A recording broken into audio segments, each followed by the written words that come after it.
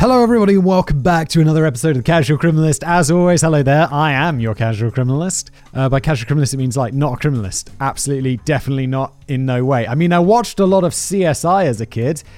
I don't know if that counts. It doesn't at all. Welcome back to the show.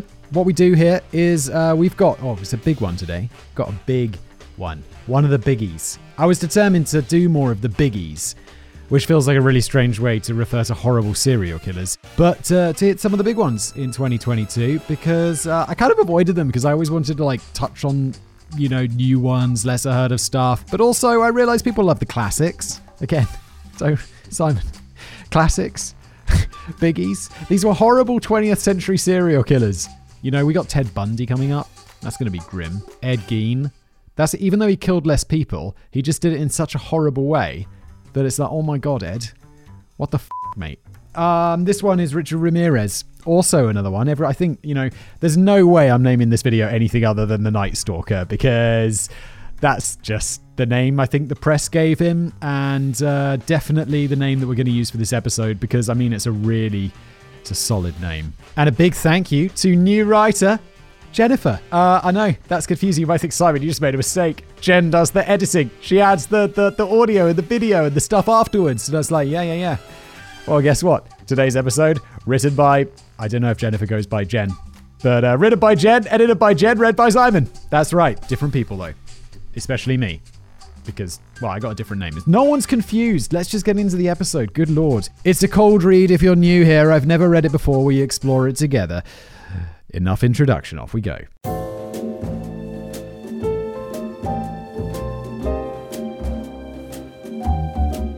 It's February 29th, 1960. The US American news is filled with a Soviet ice hockey player helping their domestic team win, and the same day, the city of Agadir, Morocco will be shaken by an earthquake measuring almost 6 on the Richter scale.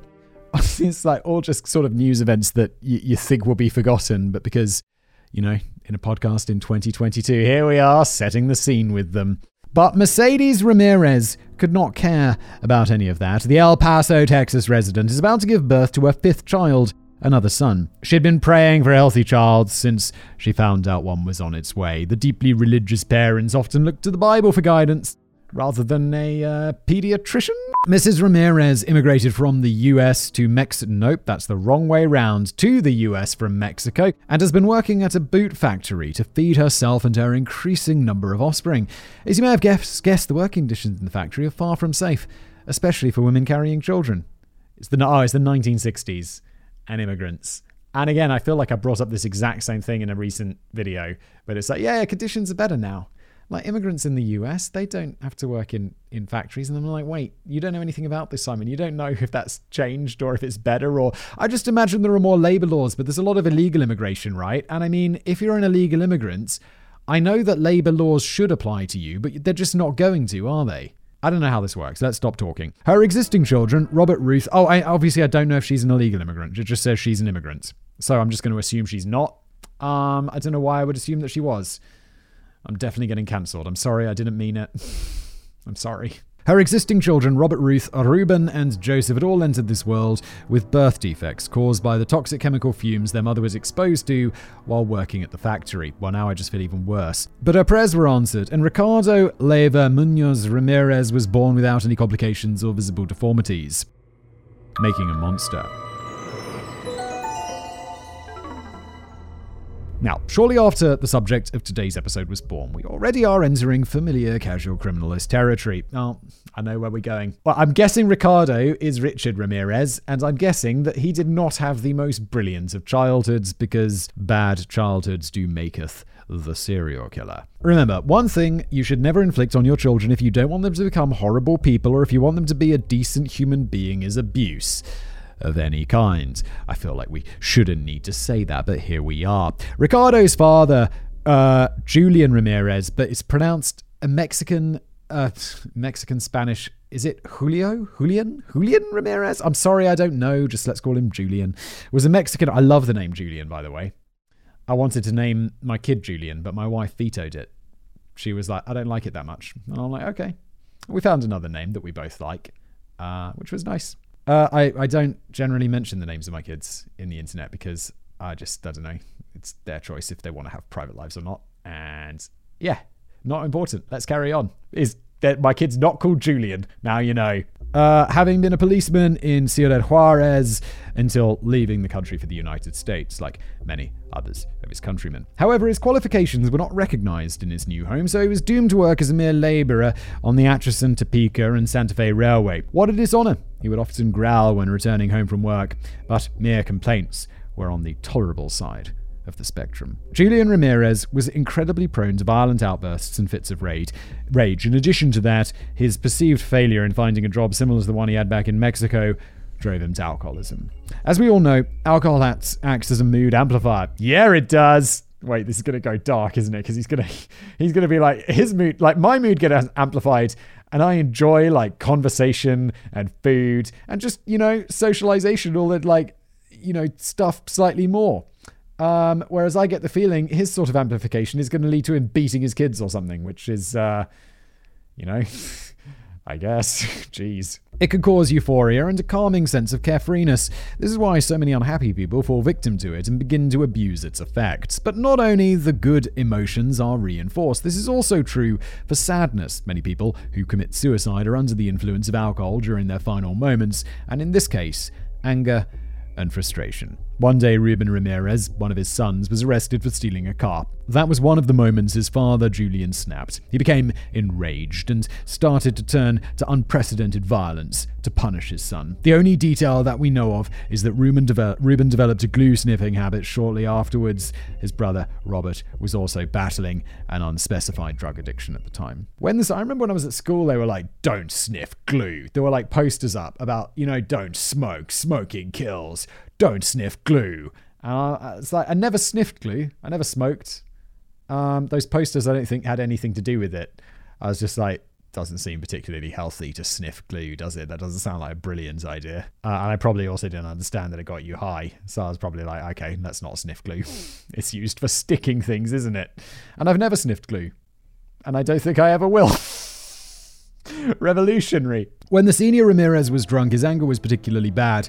He himself had been beaten by his father and grandfather, so it's safe and sad to assume that violence ran in the family. Julian Ramirez had sworn not to treat his 5 children the same way, but this did not include his wife Mercedes. She was beaten by her husband, and while losing his temper with her, he also abused his children. Understandably, little Ricardo, or Richard, as he was often affectionately called, became extremely scared of his father. When he was just 2 years old, Richard Ramirez was also hit on the head by a cupboard which was in the process of falling over, causing a large laceration on his forehead. At the age of 5, he was hit on the back of the head by a swing. These two are part of a series of injuries that are more closely described by family members who would later speak to the media. Yes, he had been quite literally hit on the head as a child, which ended up causing him to experience many epileptic seizures. I have to say, like, the idea, it's like, oh yeah, you were dropped on your head as a kid. It's kind of like, in popular culture, right? And it's like, yo, I've got 2 kids, like one's a baby, one's slightly older, like 2 years old, 2.5 years old.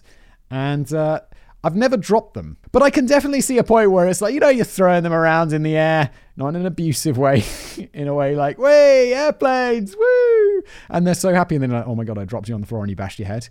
And it's like, are you now a serial killer? I mean, is banging your head really responsible for that? I know a guy who's had like many concussions. In fact, I know a couple of guys who've had many concussions. They're not violent. They're just like, yeah, I've had many concussions and sometimes I can't think properly. But only sometimes, and it's not that bad, and I really shouldn't get any more concussions. One of them had to give up like this sport he was super into. He's like almost professional level at this sport. And he was like, yeah, dude, I just got too many concussions. And they said if I play this anymore and I get another concussion, I'm going to have like brain damage and not be able to work properly, like my brain, for the chance of becoming professional at this. And so he didn't do it anymore. And I'm like, that's so intense. Like, look, head trauma is obviously bad. But what I'm trying to say is that neither of my friends became serial killers. They just seem to have become a tiny bit ADHD or something. His family history of issues such as head injuries and drug addiction did not end with Richard's epilepsy. His father, Julian Ramirez, was not only violent towards his family and loved ones, but also toward himself. Ruth Ramirez, Richard's only sister, remembers one particular incident to this day. Her father was attempting to install a kitchen sink all by himself. Even though he was not a bad craftsman and quite familiar with all the sorts of tools due to his work at the railways, he failed to connect the sink to their home's drainage pipe. Really? I feel like if you're connecting a sink, there are two things that you connect: the taps and the drain. And I know nothing about this. I am like the least handy person. My wife's like, can you put up that picture? And I'm like, I literally tried to put up a picture, and then it turns out like the wall in the apartment's just made of like concrete or bricks or something, so I couldn't get a drill in there. And I'm like, no, I don't have the tools for this. You're going to have to call someone. So someone came around and hung up all the pictures in our apartment years ago. I felt like slightly less of a man. But that's okay. I mean, I comforted myself in that I paid for the handyman. Eventually becoming frustrated by his many unsuccessful attempts, Mr. Ramirez lifted a hammer from his toolbox to his head. He hit himself repeatedly on the head until blood began to pour down his face and trickle onto the kitchen floor. Good Lord. He had a history of self-harm, Ruth Ramirez also recalls, but this time it was so bad that my youngest brother, Richard, resorted to sleeping on the grounds of the nearby cemetery at night. He was always up during nighttime anyway. I heard him sneak around the house during all hours. Maybe a little bit of foreshadowing there on the sister's part. Yes. In the year 1972, when Richard Ramirez was 12 years old, his cousin Miguel Mike Ramirez returned from serving in the Vietnam War. He was a decorated Green Beret and had a close bond with Richard. Are Green Berets the elite? Is that like... You've got the American... The British ones are the SAS. The Americans, Navy SEALs, famously. Delta Force. Is Green Berets the other one? So that's like an elite soldier. Now, you might think that Richard would share some of his bad experiences and trauma with his cousin to receive help and experience some sort of stability, but, well, how wrong we all are. Mike Ramirez bonded with Richard, but not over advice or shared issues. Richard had been smoking cannabis since the age of 10. Oh my God. So they shared many joints and countless bottles of beer. But it was not only his drug supply that Mike shared with his young, impressionable cousin. You see, unsurprisingly, Miguel Ramirez, as evident by his last name, was the child of notorious abuser Julian Ramirez's brother, making the two men related by blood. Yeah, they were cousins then. Yes, I'm sorry, it just says right up top, impressionable cousin. Obviously, they're related by blood. Wait, yeah, you are related by blood to all your cousins. I've got a lot of step cousins who I'm not related to, like, by blood. But then all of my regular cousins, I've only got two, I think. Yes, only two. Big brain. I am related to by blood. They are my mum's brother's children. My God, Simon, what is with the useless tangents today? Let's just, come on, crack on. Now, what does this mean for young Richard? His cousin loved the war. He came home with 4 medals and was considered a hero. The reason for this? At one point, his platoon of 20 men faced a large group of Viet Cong. They were, without a doubt, outnumbered and surrounded. The Viet Cong did not show any mercy, and Miguel Ramirez and another unnamed soldier were the only ones to survive the ambush. This brave action, as he referred to it in the following praise, however, was not the sole reason for his evident enjoyment of the sheer brutality of the Vietnam War. Mike Ramirez had brought Polaroids with him, which he often showed to his cousin Richard, telling the various stories that were attached to them. Oh God. I know it. It's not going to be like, here's me and my mates drinking beer in Vietnam. It's going to be a whole lot darker than that, because of course it is, because this is a true crime piece and not a historical thing about people coming home from war. This is not going to be good, is it? What did those Polaroids depict, you may be inclined to ask? No. Pictures of his fellow soldiers, proof of loyalty, patriotism and friendship during the harsh times. Yeah. Me and Jen on the same page with this one, but these guys, it's going to be something different. While the Polaroids did show harsh times indeed, it was not Mike who suffered. Actually, harsh times is probably the understatement of the century. Etched into the many Polaroid films were the dead bodies of women. They were no doubt Vietnamese civilians, and all of them were missing parts of their bodies. Ramirez told his cousin in vivid detail about how he raped, tortured, and murdered them. Their child did not even flinch. The Vietnamese are all very superstitious, Mike informed his obviously intrigued cousin. If you lose a limb after death, you cannot go to heaven. According to him, that was the reason he mutilated many of his victims post-mortem. Dude, that is so up. You already killed them, and now you're like, I don't want them to go to heaven either, so let's remove a piece of their body. You're just taking super fucked up and making it super, super fucked up, my dude. What the f***? Apologies for my language. Sometimes it's necessary. He considered it his duty as an American soldier. Dude, you don't understand what, like... I'm like sounding patriotic on behalf of Americans. Like, you don't know what it's like to be an American soldier, son. But it's like, that's not what being a soldier is about. At all, in any way. It's not patriotic. It's the opposite of patriotic. It's you being a massive d***. His duty was to torture, dishonor, humiliate, and punish the people that his country was waging a brutal war against, both in life and after they passed away, through the sheer violence that he enacted on them. He did not even want to grant them the peace of death after countless hours of agony. Having power over life and death was a high, an incredible rush. You controlled who lived and who died. It was like being God. If we believe Mike's words, he kept shrunken heads of 8 of his victims and proceeded to sleep on them for the remainder of his stay in Vietnam. I don't believe those words. Making a shrunken head. I've made a video about making shrunken heads. It's really weird. And also, it's extremely complicated. There's all sorts of bone removal and treatment processes, and like obviously you can't. It's shrinking a head. It's complex. I don't believe this. It should be clear by now that Miguel Ramirez desired to inflict as much harm as possible on his victims, a behavior his cousin seems to have copied from him and would also later exhibit. In his eyes, spoiler alert, in his eyes, Miguel could do nothing wrong. He was an authority figure to his younger cousin. Richard Ramirez would later recount these conversations with his cousin while in custody. I was not shocked by the pictures cousin Mike showed me. I was fascinated. Good old cousin Mike also trained the 12-year-old Richard in jungle warfare, including how to murder silently, blend into your surroundings to become invisible, and how to burglarize all sorts of homes. I feel like cousin Mike is a bad guy. Obviously, he's the worst guy in the story so far. But also the parents. There's a lack of parenting here. It's your responsibility to, if your cousin is hanging out with, if your son or daughter is hanging out with someone like cousin Mike right now, maybe, and I know it's not going to be very popular with them, but maybe they shouldn't be hanging out with cousin Mike.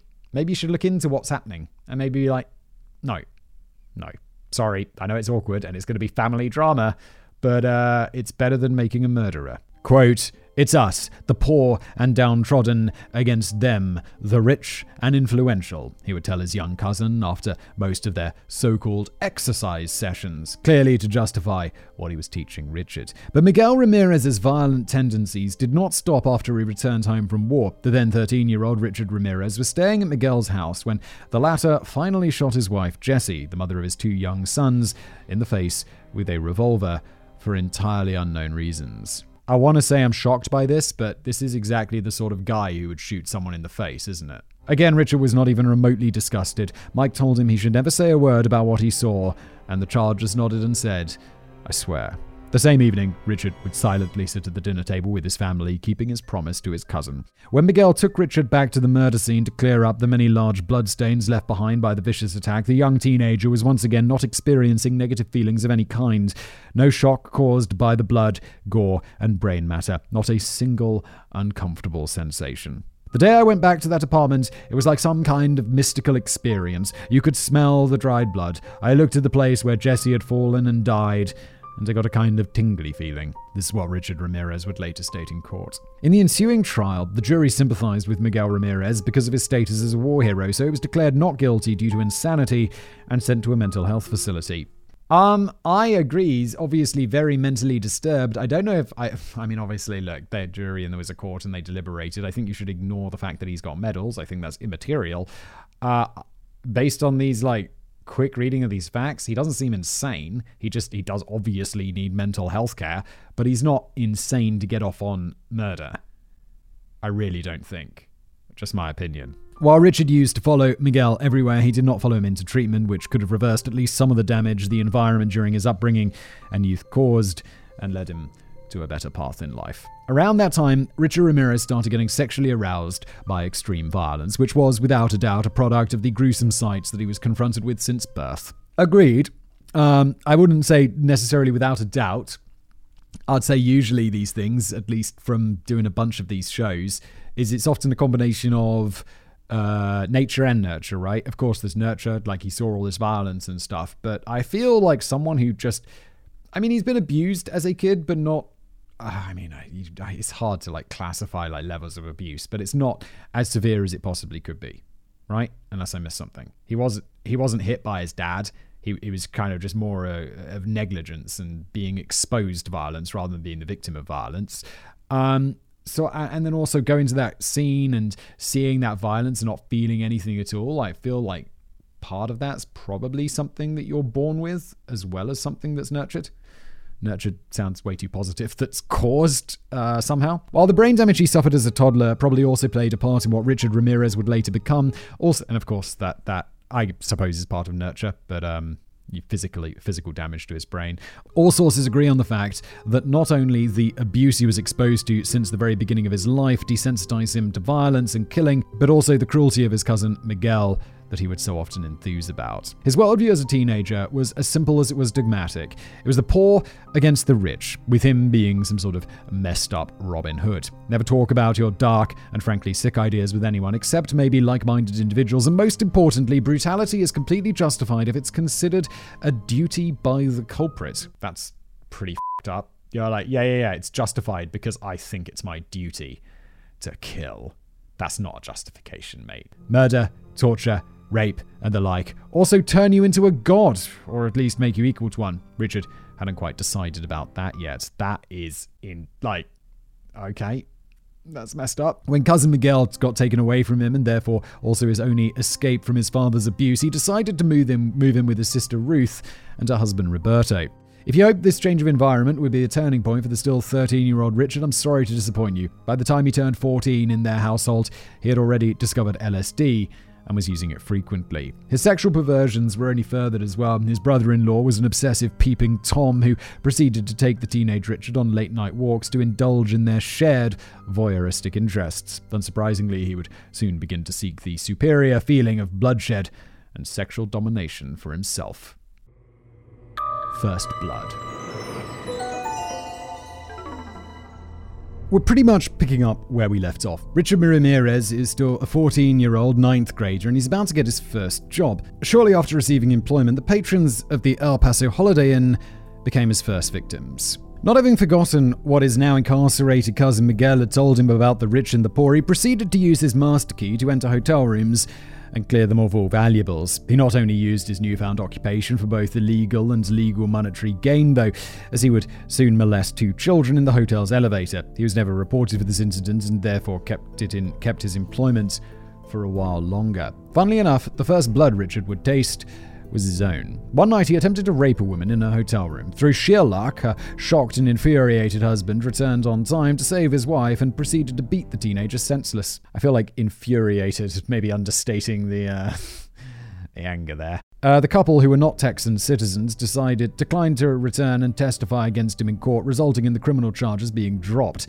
Nevertheless, he was, of course, fired immediately. Following this incident, he dropped out of Jefferson High School at 15. Wait, he was 14? Oh my God, I totally forgot he was so young. That's so insane to be doing crimes like that when you're 14.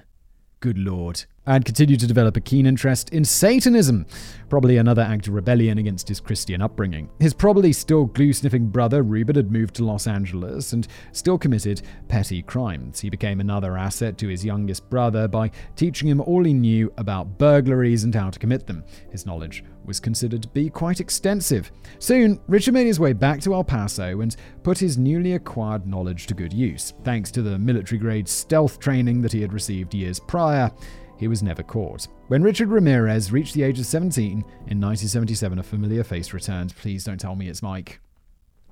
Mike, why would they let you out? Why would they let you out? You're a horrible murderer, and when someone goes to an insane asylum or whatever they call it, for that kind of thing, isn't it so they have to stay there forever? Oh God, it's going to be you, isn't it? Miguel Ramirez was released from the mental hospital after just 4 years, and the two continued sharing drugs. He even accompanied Richard and Roberto on their nocturnal walks, which were still taking place. 4 years. They didn't obviously know about any of the stuff in Vietnam with the Polaroids, because I don't think that came up. But he shot his wife in the face. 4 years? What's up, Texas? Aren't you the state that's always like, give him the chair! Get him in the chair! Come on! Come on! He shot his wife in the face. Maybe he shouldn't be executed, but he should be in prison for life. 25 years, whatever that is. A mere year later, just after turning 18 years old, Richard Ramirez moved to Los Angeles, California, resuming his criminal career. After he was briefly arrested for stealing a vehicle, history does repeat itself, doesn't it? That kind of thrill was just not enough for him anymore. After a brief and relatively quiet stint in Los Angeles, Ramirez moved to San Francisco when he was 22. 2 years later, on April the 10th, 1984, in the Tenderloin district of San Francisco, that's a funny name for a district, the 9-year-old Chinese-American girl Mei Long and her 8-year-old brother were on their way home. Suddenly, Mei noticed something missing from her pocket. The money. It's gone, she told her brother anxiously. The family were not very wealthy, so little May sent her younger brother home, saying she was going to catch him up once she found the $1 bill. While she was scanning the surrounding area, a man approached her. "Can I help you?" he asked her in a friendly manner. "Yes," the little girl replied. "I've lost $1 somewhere around here. Have you seen it?" Richard Ramirez did not hesitate. "I have," he lies. "Come with me." Oh my God, talking to strangers. It's like, I feel like talking to strangers is such a strange thing, because it's like, yo, kids, don't talk to strangers. But then it's also like, what if it's a nice old woman in the park? And then you're just teaching your kids to just ignore her? And it's like, I go on walks with my kids, and all the old people are always like, oh, look at this, oh. And it's so nice. And it brings a giant smile to their face. And I hate to be the person who's going to be like, at some point, you got to stop saying hi to those old ladies. Because at some point, one of them's not going to be an old lady. It's going to be a pedophile. Or a murderer. I don't know if that's statistically true, but it's like, it's what you got to do, right? Which is so sad. Mei Ling had evidently not been taught how dangerous it is to blindly trust people on the street, especially for young girls who get approached by much older men. I'm sorry, this is just another tangent. I heard the right way to tell children what to do is not tell them to scream. But not tell them to just be like, leave me alone, leave me alone. Leave me alone. Because that can be like, if we're leaving the play park, my kid will be doing this. She'll be like, leave me alone. I don't want to go home. Just generic. What you have to teach them to say, apparently, this is not parenting YouTube podcast, but is, you're not my mum. You're not my dad. Like, that's what you apparently have to teach your children to scream, because then people will be like, whoa, what's going on? Did I tell the story on this show? This is a tangent within a tangent. I know I'm out of control today, but a friend of mine, bizarrely enough, the same dude with the concussions. He was with his kid in a shopping center, a mall, as the Americans would call it. And he was like, all right, kids, we're going home. And the kid was having none of it, absolutely going mental. And screaming and shouting. And he was like, he lives right next to the mall. And he was carrying his kid home and takes them into their apartment. And he's like, oh my God, okay, wife, here's the kids. Please, can you do something? It's just she's just going absolutely mental. The police show up to his apartment building. And they're like, we just want to check that everything's all right. We had reports that there was a screaming child being carried by a man into this building. And I'm like, my friend was like, this was intense. And at first I was like, what the hell? It's my daughter. And then he was like, thank you so much. Because what if that wasn't, what if this was something else that was going on? And it's like, damn, I was pretty impressed by the police on that one. But it's a good story, right? And let's get back to the horror. Richard led the naive child into the basement of his apartment, where he proceeded to beat and rape her. He hung her from a pipe by tying her blouse to it. Ramirez, now a full-fledged Satanist, then ended her terrible suffering by stabbing her to death with a switchblade knife. She is later found. Is this his first murder? I think so. He raped, didn't end up in prison, which just remember to prosecute. Those people who weren't Texas natives staying in the Holiday Inn, he'd have been in prison. I mean, it's not your fault. He's a murderer. It's all on him. But remember, crimes should be prosecuted. Especially serious crimes. I'm not saying like if you have your handbag stolen in Texas and you live in California, and the guy who stole your handbag is like going to get free if you don't go back and be a witness about the handbag steal. It's like, okay, look, fine. I wouldn't bother. I don't think you have to bother. But if it's like a major violent crime, yeah, You kinda should, right? She's later found by the police after not returning home. Police Inspector Ronald Schneider, one of the officers who first came upon the gruesome scene, later stated this: "If you can picture Christ on the cross, that's the way she looked. Her head was drooped and her chin was down. It was a sad sight to see. She kinda got to me." Michael Mullane, another San Francisco inspector, is still of the opinion that May could have had at least a slim chance of survival. Her feet were only 2 inches from the ground. Had she been a little taller, she could have transferred her weight to her feet on the ground, therefore avoiding the suffocation for at least a while, and screamed, and somebody could have come and helped her. This was one of the tougher ones. One of the ones you'd like to solve. I had little children at the time. The rape and murder of May Long were only attributed to Richard Ramirez in 2009 by a DNA sample analysis. The case had been unsolved for the 2 decades prior, and according to police, there is the possibility of 2 culprits being responsible for the terrible act. This speculation is due to the fact that the DNA of more than one person had been recovered at the crime scene.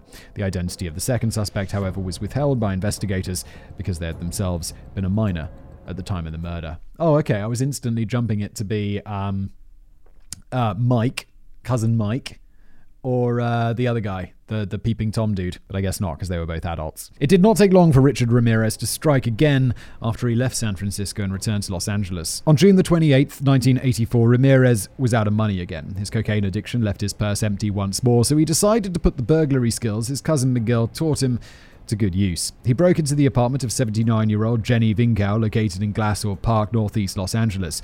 The elderly woman was sleeping in her bed as he began to ransack her home, trying to locate her valuables. Frustrated by the apparent lack thereof, he sliced the still asleep Jenny Vinkow's throat. Even though she's dead, he stabs her neck until she's almost decapitated. Remember I mentioned that Ramirez got sexually aroused by the extreme violence? I know where your thoughts are going on this one. Oh, God. I don't want to speculate into such grim areas as this, but Richard Ramirez, she's 7. How old was the girl? She is a child, and this is an old woman. What is wrong with you? I know where your thoughts are going, and yes, he proceeded to rape... Oh my God, afterwards, he proceeded to rape the 79-year-old's dead body. Whew. Not long afterwards, the victim's son, Jack Vinkow, went to visit his mother. Surprised by the fact that her apartment door was unlocked, he stepped inside. I looked around the living room, and I saw everything thrown on the floor. He later testified in court. When he found his dead and mutilated mother, he yelled out for the manager of the apartment block and told him to call the police. When I saw she was dead, I shouted out to the manager, "My mother's been murdered." I said it several times. "My mother's been murdered.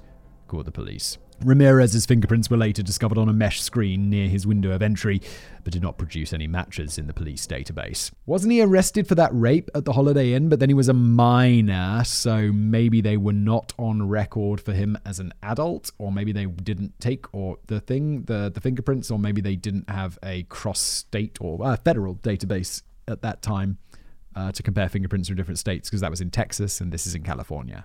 Who knows? But either way, that's a shame. A horrifying spree. Richard Ramirez laid low for almost 9 months after the vicious attack on Jenny Vinkow. He was briefly imprisoned during the latter part of 1984 for stealing a vehicle, having his mugshot and fingerprints taken. Currently staying in Rosemead, Los Angeles County, he found another target. It's the home of 22-year-old Maria Hernandez and her 12-year-old housemate, Dale Yoshi Okazaki. On March the 17th, 1985, as Ramirez was sneaking around the property, Maria Hernandez pulled her car into the garage and noticed a bulgy-eyed, defeated-looking man with curly hair and rotting teeth inspecting her house's windows. To her horror, he had a gun in his hand. Wait, hold on, did we just say that his fingerprints were taken in 1984 for stealing a vehicle? I guess, and they didn't match them to the screen prints on the earlier crime? This is back in the day, 1980s. I guess today, you'd just have those plugged into a system and a computer would be like, found him. But back in the day, I guess they didn't have that kind of computing power or something, because surely, come on. Sorry, anyway, Richard Ramirez did not hesitate and immediately fired at the woman. Maria held up her hands in order to protect her head from the scary man's bullet, and luckily it ricocheted off the car keys that she still clutched tight. Oh my God, are you lucky? I mean, not lucky, you got shot at by a psycho, but, Wow. Still, she acted like she was hit and started to play dead. Maria Hernandez must have been a great actress. Ramir fell for the simple trick, like a coyote in the wilderness, being deceived by an opossum, determined to stay alive. Now, he finally attempted to commit the crime he came for, even though I doubt he did not see the murder as a pleasant side effect, and he broke into the house. Maria's housemate, Dale, had heard the gunshot outside and hid behind the kitchen counter. She wanted to catch a good look at the intruder to help the investigation, but as she raised her head, Ramirez shot her in the head with his .22 caliber handgun. She died instantly. Ramirez stripped the house of all its valuables and left, not returning to check on Maria. He only left a size 12 Avia shoe print and a cap of the rock band AC/DC. How dare you dishonor them like that at the scene. During the same hour of the Rosemead home invasion, the Taiwanese immigrant Tsai Lian Yu, who went by Veronica, as it was easier to pronounce, drove her car around Monterey Park. Suddenly, she saw a strange-looking man approach her vehicle. Initially, she guessed he's a homeless guy on the hunt for a little cash. When she spotted his gun, it was already too late. Richard Ramirez pulled Veronica out of the car, shot her twice, and stole the car. She died from blood loss within minutes. Of course, 2 murders and an attempted third one in such close proximity to one another and in such a short frame of time alerted the local media. By then, Maria Hernandez had given an extensive description of her friend's murderer to the local police, and the walk-in killer, also dubbed the Valley Intruder, was born. Reading his description on virtually every newspaper's front page made Richard Ramirez lie low for a comparatively long time. 10 days later, on the 27th of March 1985 at 2 a.m., Vincent Charles Zazzara and his wife Maxine Lavenia Zazzara were fast asleep in the home on the outskirts of Whittier, California. Comparatively long time? 10 days? He murdered 2 people, and he thought he murdered a third. He's all over the press. And he's like, well, I gave it 10 days, didn't I? That should be enough. It'll blow over. I hope it doesn't. I mean, it definitely doesn't, because we know how this ends. Because we know who he is, and he gets caught, right? I think. Pretty sure. 10 days. Okay. Ramirez swiftly entered and immediately shot Vincent in the head with the same .22 caliber handgun from earlier. The 64-year-old was killed instantly. Startled by the sound, his 2 years younger wife woke up and stared the attacker right in the face. As Ramirez started beating and tying her hands together, she soon recognized him as the wanted man from the newspaper. "Where are your valuables?" he demanded. "Any cash, gold, jewelry?" Understandably scared, Maxine told Ramirez the locations of anything he might consider worth taking with him. Wait, she's 44, but he was 64? Is it 12 years younger or 2 years younger? 22 years younger. Just a little fact check on the maths there. Must have been just a typo of 2 to 22. Understandably scared, Maxine told Ramirez the location of anything he might consider worth taking with him, but the 44-year-old one was not done fighting. 44? He was 64? It should be 20 years younger. It says 2. But it's 20 years younger. Must just be a typo.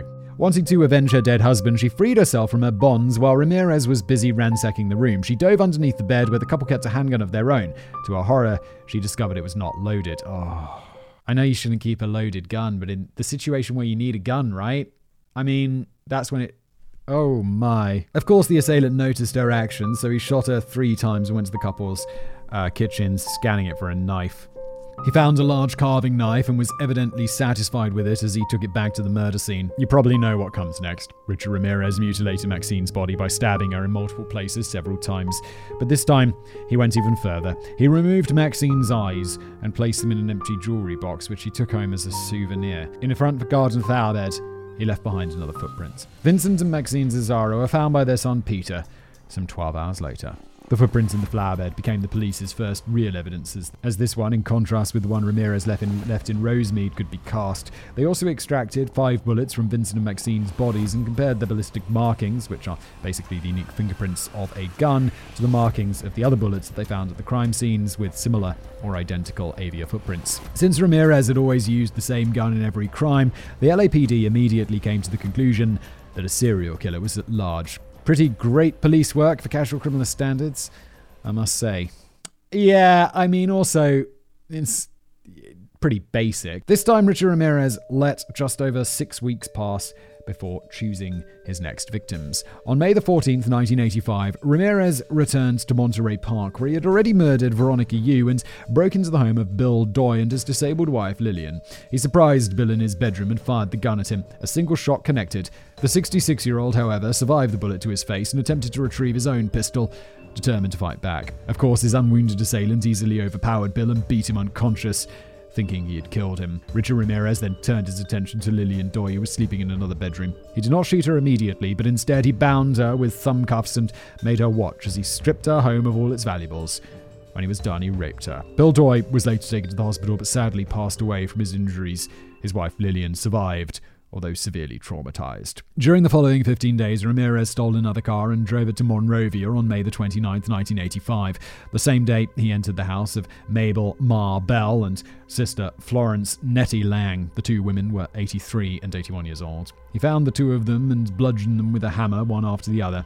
Mabel was shocked with an electrical cord and probably aroused from the torture he inflicted on the elderly woman. He raped Nettie right next to her. Then he took one of Mabel's lipsticks and drew a satanic pentagram on her thigh. He took whatever he could find to fund his still ongoing drug addiction and left the house. This guy's like an agent of the devil. Like, I don't believe in any of that stuff, but this guy is like as close to a demon as is possible. He's just like motivated by evil. 2 days later, the two women were found comatose and critically injured. They were rushed to a hospital immediately, where Mabel passed away while Nettie survived. The next day, Richard Ramirez drove the same stolen car to Burbank. His next victim ended up being Carol Carl, a 42-year-old single mother of an 11-year-old son. After entering her house, he bound the surprised Carol and her son by the hands and proceeded to ransack their home. After a while, he released Carol so that she could show him where the rest of their valuables were, and raped her multiple times. A shocked son could hear his mother's screams the entire time. He also heard Ramirez order Carol not to look at him repeatedly. "Turn your eyes away, or I will cut them out," he threatened. Eventually, he finally left the house and disappeared off the radar until the 2nd of July. That night, Ramirez chose the Arcadia house of 75-year-old Mary Louise Cannon, whom he bludgeoned with a lamp while she slept. Mary lived alone since her husband had already passed away, so there was nobody who could hear the commotion. She had already gone unconscious from the beating when Ramirez stabbed her with a 10-inch long butcher knife that he found in her kitchen. He continued even after she had passed away, and she was found in a burglarized home not long after, leaving behind several children and grandchildren. On July the 5th, Richard Ramirez broke into a Sierra Madre home where he encountered the 16-year-old Whitney Bennett sleeping in her bedroom. He had brought a tire iron with him in order to incapacitate the house's inhabitants, so he promptly used it to bludgeon Whitney. This was all happening in one part of California. At this point, I'll be like, I don't own a gun. But at this point, I'll be like, I'm going to go buy a gun and get an alarm system for my house with those window brake sensors. I don't know if those existed in the 80s, but whatever technology exists, I'm buying, and I'm getting a gun, and I'm keeping it loaded under my pillow like some James Bond shit, because I know statistically, even though all of this is going on, it's still unlikely. But I'm like, oh boy, I'm taking this mofo out if he breaks in. It's happening. It's happening. When she stopped breathing, Ramirez searched for a knife that he could use to mutilate her body as he'd done so many times before. However, he did not manage to find one, so he chose a nearby telephone cord instead. While he was strangling the unconscious woman with it, the cord suddenly began to emit electrical sparks, and Ramirez's victim began to breathe again. He immediately fled the house without taking any items whatsoever. Jesus Christ came and saved the girl, he would later state. Whether through divine intervention or not, Whitney survived the attack, and though 478 stitches were necessary to close the huge lacerations that Ramirez had left behind on her scalp. Good Lord. I've had stitches a few times. Twice? 3 times? And I had maybe 15, 20 in my shoulder. And that is a scar. 478. My God. 2 days later, the Monterey Park resident Joyce Cecile Nelson was asleep on her living room couch. The 60-year-old will never wake up again. The reason for this sad circumstance is, of course, Richard Ramirez, who was already prowling through her home during her slumber. After stealing cash and a few pieces of jewelry, he ended Joyce's life by repeatedly stomping on her face. He once again left behind his footprint. After driving his stolen car through 2 other Los Angeles neighborhoods, he returned to Monterey Park. Sophie Dickman ended up becoming his next victim. At some point, you got to be like, police, where are you in this story? Because that is a lot of people getting murdered in one city. And I know it's a big city. I have no idea what the geography of this is. Like, where's Monterey Park related to all the other stuff we were talking about? But Los Angeles is a big place. But still, where is the police in this story? So far, they cast a boot print. Aren't they like warning people about this? What's going on? Once Ramirez had successfully entered her home, he surprised and assaulted the 63-year-old woman. After he handcuffed her, he attempted to rape her. He proceeded to rob the shocked lady's jewelry, and to make sure she was not hiding anything from him, he told her to swear on Satan. On July the 2nd, Ramirez brought a large machete before arriving in Glendale, California. Leela and Max and Kneedling were next. He did not even make use of the element of surprise which had been so crucial for him in prior crimes. Ramirez just barged into the elderly couple's bedroom and attacked them with his machete. I mean, that does sound like a bit of a surprise. But they were not dying fast enough for him, so he shot them and mutilated their dead bodies before ransacking their home. He quickly fenced the stolen goods and made his way to Sun Valley. The following night at approximately 4:15 a.m., Richard Ramirez paid a visit to the Kovaneth family house. The father, Chain Narong Kovaneth, was killed instantly by a shot to the head. His wife, Somkid, however, was beaten and raped multiple times before he dragged her around the house, making her point out valuable items. Her 8-year-old son witnessed all of it while tied up. Somkid had to swear on Satan as well. August the 6th was the day of Richard Ramirez's next attack. At night, he struck into the house of Chris and Virginia Peterson in Northridge, Los Angeles area. The 27-year-old Virginia was woken up by the noises he made, so he went into the bedroom and shot her right in the face. The husband took a bullet in the neck, but managed to fight back against the assailant. He dodged 2 more bullets, which evidently scared Ramirez and made him flee their residence. Luckily, Chris and Veronica both survived their injuries. Whoa! She was shot in the face and survived? I mean, I'm glad. No one's glad that this ever happens to anyone, but that is good. I'm glad they survived. 2 days later, just after 2:30 a.m., Richard Ramirez broke into the home inhabited by Elias and Sakina Abawath, as well as their son. As usual, the husband was killed on the spot by a shot to the head. Sakina was handcuffed and subjected to beatings as well as sexual abuse. Her 3-year-old son was tied up and forced to watch his mother swear on Satan that she would not scream during the assault. When Ramirez was done, he left the house, and shortly after, Sakina sent her son to the neighbors in order to get help.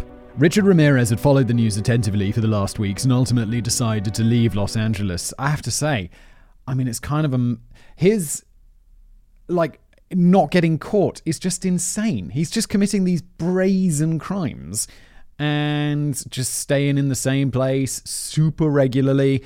It just seems like he must be thinking, how have I not been caught? This is crazy. On August the 18th, 1985, he arrived in San Francisco and entered the house of Barbara and Peter Pan. Of course, Peter was killed instantly by a shot to the temple.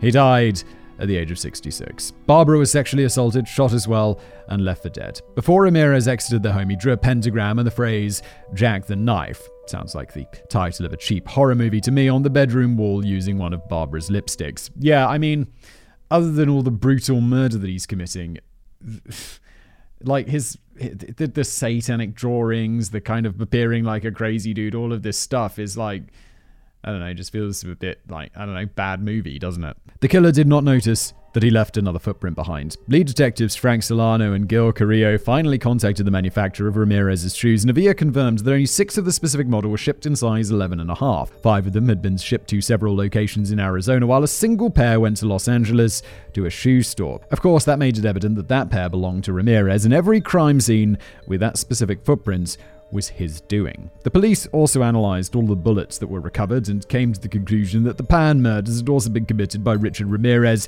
therefore showing that he did not restrict himself to the Los Angeles area. Following these findings, San Francisco's then mayor, Dianne Feinstein, divulged the information in a full-on televised press conference. The police were understandably infuriated by the careless leak, and their anger was justified. Richard Ramirez threw his size 11.5 Avia sneakers over the side of the Golden Gate Bridge that same evening and left the city again. What are you up to, Mayor? Why would you release this information? This is super important information not to release. You should be... Is there a crime? I don't think there's a crime there, like obstructing an investigation or something, but she's not doing it intentionally, is she? I'm assuming she's just an idiot. But wow, how stupid are you? That's crazy. Ramirez traveled around 76 miles south of Los Angeles to Mission Viejo, where he planned to burglarize the home of James Romero Jr., who had just returned from a family vacation to Mexico. His son, 13-year-old James Romero III, happened to be awake and heard Ramirez's footsteps outside the house. Thinking there was a prowler, James went to wake his parents, and the more careful Ramirez fled the scene. James ran outside and noted the color, make, and style of the car. He even managed to catch a glimpse of the license plate number. Yeah, but it's definitely going to be stolen. That's like part of his thing, isn't it? He just steals cars to get around. Again, just brazen crime committing with seemingly very little thought to being like, oh, this could get me caught. Okay. The boy's father contacted the police with this information, believing James had chased away a thief. At that point in time, he was not aware that his son had managed to scare off the state's most wanted man, who would probably have murdered them both if the 13-year-old had not been awake. Not satisfied and still with a need for cash and probably violence, Ramirez broke into the house of Bill Carnes, aged 30, and his slightly younger fiancée, Inez Erickson, utilizing their house's back door. Ramirez entered the sleeping couple's bedroom and awakened Bill when he cocked his new .25 caliber handgun. He shot Cards 3 times in the head like he did the other men, before turning his attention to Inez. Ramirez told her that he was the Night Stalker, and forced her to profess her love for Satan as he beat her with his fists and bound her neck with neckties from the closet. After stealing every item he could find, Ramirez dragged Inez to another room before raping her. He then demanded cash and more jewelry, and made her swear on Satan there was no more. Before leaving the home, Ramirez told her, "Tell them the Night Stalker was here." Inez untied herself and went to her neighbor's house to get help for her gravely injured fiancé. Luckily, the surgeons were capable of removing 2 of the 3 bullets from his head, and he survived his injuries. Legend. You got shot 3 times in the head and survived. I'm just always like, if you get shot in the head, like it's in movies, it's game over. Damn, man, that is something. Arrest and trial. Inez Erickson gave a very detailed description of the assailant to police, and they immediately knew who had attacked her and her fiancé. Another car that Ramirez had stolen was found abandoned on the 28th in Koreatown, Los Angeles, and the police obtained a single fingerprint from one of the rearview mirrors. Ramirez had tried to clean the car of all prints, but missed that one. The fingerprint was positively identified as belonging to Ramirez, who was described as a drifter in his mid-20s from Texas with a long rap sheet that included tons of arrests for traffic and illegal drug violations. The following day, law enforcement officials decided to release a mugshot of Ramirez from the arrest for his 1984 auto theft to the media, and the Night Stalker finally had a face that the public could recognize. At the latest press conference, the following was announced. "We know who you are now, and soon everyone else will. There will be no place to hide." So really, just going to San Francisco, I can't believe it took this long for this to be done. I mean, I feel like he was leaving evidence all over the place. And eventually they just found that one fingerprint and that got him busted along with a sketch. It's like no one did a sketch before. It just seems like there should have been more effort here. The police's first opportunity of catching Richard Ramirez went painfully wrong, though, despite the rather massive breakthrough in the investigation. In the early morning of August the 31st, Ramirez returned to Los Angeles from Tucson, Arizona, where he had been visiting one of his brothers. He arrived by bus while police officers were monitoring the terminal to prevent any escape by an outbound bus. Now it's time for Simon to have a longer way to go at the police, because guess what? I don't know. I mean, what I do know is that this is not my first time having to go at the police. It seems like there should have been more done about this dude who's been murdering people on a spree in your city. I don't know if we just glossed over that, if the police were like, stay inside, get a gun. Lock your doors, lock your windows. If you have the ability to provide additional security devices, then by all means do so. But, I don't know, it just seems like there was not police action or not inaction when there should have been like, just, come on, a bit more done, no? Richard Ramirez just stepped off the bus, walked directly past the policeman into a nearby convenience store. Oh, because the police are there looking at people who are getting onto buses to leave town. And Richard Ramirez is just casually cruising back into town, I imagine unaware that now everyone knows what he looks like. In said store, a small group of elderly Hispanic women began to whisper avidly as he came near them. Being bilingual due to his Mexican parents, he was able to pick up the words El Matador, which literally mean the killer in Spanish. A second later, he noticed his own face on the front page of La Opinion, a Hispanic newspaper. It was accompanied by a headline calling him Invasio Nocturno, or Night Invader. Scared that people who are capable of detaining him might pick up on his similarity to the Night Invader, sameness, they are the same person, he left the store in a panic. Sure, that's a great way not to draw attention to yourself. Although, to be honest, if the people are pointing you and saying, you're the killer, maybe it is time to flee. He sprinted across the Santa Ana freeway, Interstate 5, and attempted to carjack an unlocked Ford Mustang to make a quick getaway. An angry resident named Faustino Pinion was able to stop him, though. But Ramirez was still unwilling to give up. He ran further down the street and tried to violently take the keys of a woman named Angelina de la Torre. Her husband, Manuel, bore witness to the event and immediately struck his wife's attacker over the head with a fence post in the ensuing pursuit. A group of 10 residents who either witnessed the attempts of car theft or recognized the man from the newspaper formed and chased Ramirez down Hubbard Street in Boyle Heights. The group of citizens forced and held Ramirez down and relentlessly beat him. Oh my God. So mob justice feels good. Around 8 p.m, police were called over to a commotion in the area with few details, but with indications of a fight. Police quickly arrived at the 3700th block of Hubbard and found that Ramirez was severely beaten and armed, taking him into custody. Wait, what time did he get into town? They waited till 8 p.m? I don't know, for some reason in my mind this was happening in the afternoon, like he's cruising into town in the afternoon, and they're just like beating him for hours, and then they finally call the police. The crowd grew to several hundred people and was becoming unruly towards Ramirez. And 100 people? Several hundred people? And responding officer Andy Ramirez, not related to the culprit, stayed behind while officer Jim Kaiser drove Ramirez to the Hollenbeck police station. His arrest must have been quite a relief for Richard Ramirez, as everyone knew about the extent of his brutal crimes, and he barely made it out of mob justice alive. This is especially true for rapists and the dickheads who murder elderly people. Nearly 3 years later, on July the 22nd, the jury for the high-profile trial started to be selected. Richard Ramirez's actual trial began half a year later, in early 1989. During his first court appearance, the first thing Ramirez did was hold up a pentagram that he had drawn on his hand and yell, "Hail Satan." Okay. Well, we know he's a Satanist, right? Is he going to play like for some sort of insanity thing? I mean, he does seem pretty insane, but he also needs to go to prison forever. His trial was not a short one, even though the evidence was beyond damning. On the 14th of August, the trial had to be put on hold because one of the jurors, Phyllis Singletary, had not shown up to the court and was later found dead in her apartment. She had been shot. I mean, it's just a coincidence. He's in prison. He's definitely not on bail or any of that shit, and he definitely doesn't know where the jury lives. Of course, Richard Ramirez was immediately suspected, as he had made similar threats of gun violence to the prosecutor beforehand. The rest of the jury were, of course, terrified that he could somehow reach them as well, but luckily it soon became clear that the culprit was Phyllis Singletary's then boyfriend, who had committed a murder-suicide. Yeah, Ramirez isn't going to be able to. He's just a single lone wolf psycho killer. He doesn't have some. It's not like he's part of the mafia and he's got someone on the outside who's going to pop off the jury. Although if I was on that jury, I'd be like, I'm going to need some police officers in my house forever, please, until he's in prison and you find out whoever's doing his dirty work. Otherwise, I want out. I'm done. Or I'm saying he's innocent.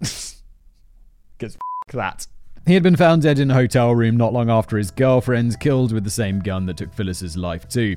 Still, the alternate juror who was set to replace her was too scared to return to her own home when she saw Ramirez for the first time. On the 20th of September 1989, Ramirez was naturally convicted of all charges brought against him: 13 counts of murder, 5 attempted murders, 11 sexual assaults, and 14 burglaries. Please note that this does not include the rape and murder of May Long, as this crime could only be attributed to him 20 years later. Yeah, no, he's got enough though.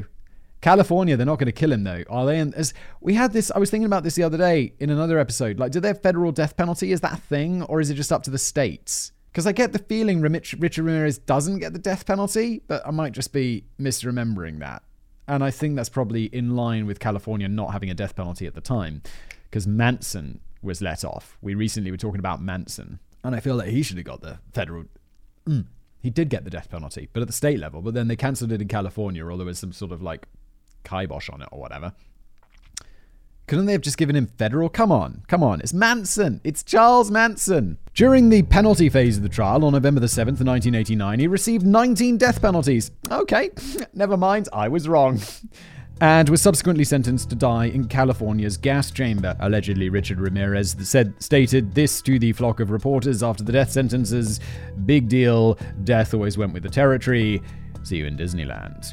Despite his rather apathetic demeanor, he launched several appeals to his sentence. On August the 7th, 2006, Ramirez's first round of state appeals ended unsuccessfully when the California Supreme Court upheld his convictions and therefore also his death sentence. On the 7th of September 2006, the California Supreme Court denied his request for a rehearing of the initial appeal. Ramirez died on June the 7th, 2013 from complications associated with blood cancer, hepatitis C, and of course substance abuse.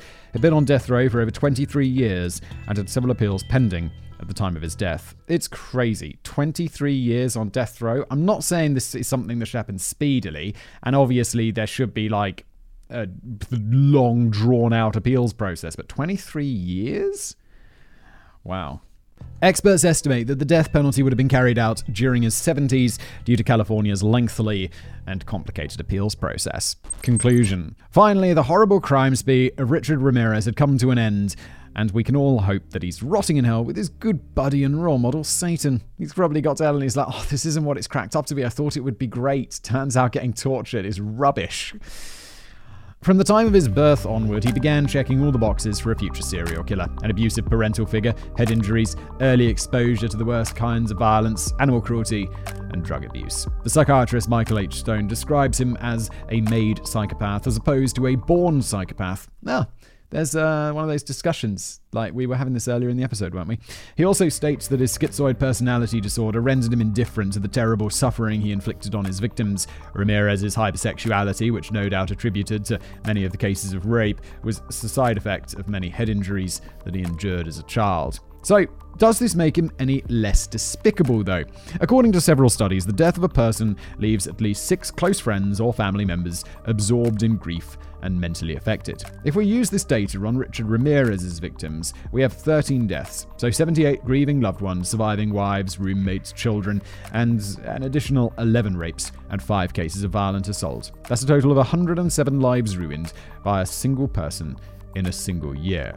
That's almost 1 life per 3 days. Yeah, his violent tendencies were a product of accidents and in environments that he was not at fault for, but even during the 70s and 80s, help would have been available. When his cousin Miguel was sent to a mental institution, the teenage Richard was already aware of his strong arousal from violence. I know it's easy to say, but help is always available. Yeah, but someone like Richard Ramirez is not going to seek out help because he doesn't see himself as broken. He, in a way, like early on, we saw like how Miguel was teaching him, he felt righteous in a way, which is crazy, obviously, but that sort of person is not going to seek help voluntarily, I don't think, right? If you recognize any of the symptoms that have been described in this episode of Casual Criminalist and you are a loved one, please contact a psychologist or call a crisis hotline. If you're not comfortable with speaking on the phone, there are many international services available that offer texting-based advice, and you can find many of them listed here. I'm just going to read a URL quickly. It's okay. Siteguides.com/guide/mental-health-hotline. So yeah, I guess because depending on where you're listening to this show will depend on where you go. If you believe you or someone close to you is in danger or planning to hurt others, please contact your emergency services locally. Dismembered appendices. Number 1. If you're wondering what his non-abusive mother, Mercedes, did during his troublesome teenage years, she simply didn't care about what her weirdo of a son was up to. It's reported that when 11-year-old Richard smashed a neighbor's window in, all she did was shrug when she was told. Number 2. Speaking of Ramirez's mother, while childbirth went well, the pregnancy did not. Allegedly, her body tried to reject the fetus multiple times, which would have caused a miscarriage. Make of that whatever you will. Number 3. While Richard Ramirez did not have any children of his own, he sure had a lot of romance going on in his life. No, not during his days of freedom, as he was too busy snorting that sweet Colombian nose candy and ripping apart other families, but during his time on death row. Oh, this is so weird. This is always so dark. The people who marry death row inmates and stuff and begin relationships with them, it's just weird. Why is that allowed? Admittedly, he did not look too bad for someone with a crippling drug addiction since the age of 10, so he had many fans and admirers who frequently wrote to him and visited him in prison. Really? I've seen pictures of Richard Ramirez. He's a scary-looking dude with weird teeth. Right?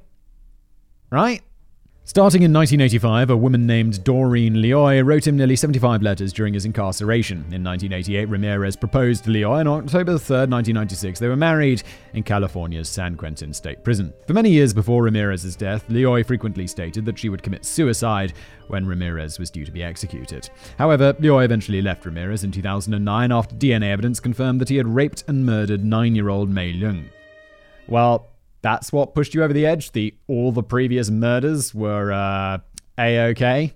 Well, after all the murders and rapes that had already been proven, this one apparently seemed like a bit too much to her. By the time of his death in 2013, Ramirez was engaged to Christine Lee, a 23-year-old writer. There's even a name for that type of behavior, a mental condition by the name of hybristophilia, which causes those affected by it to be inexplicably attracted to criminals.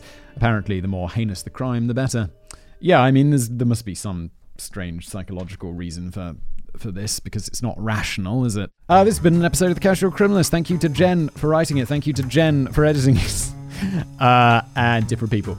And thank you for watching or listening, however you consume this show. If you're watching on YouTube, like, subscribe, that'd be grand. If you're listening as a podcast, a review is always most welcome. And thank you for watching or listening.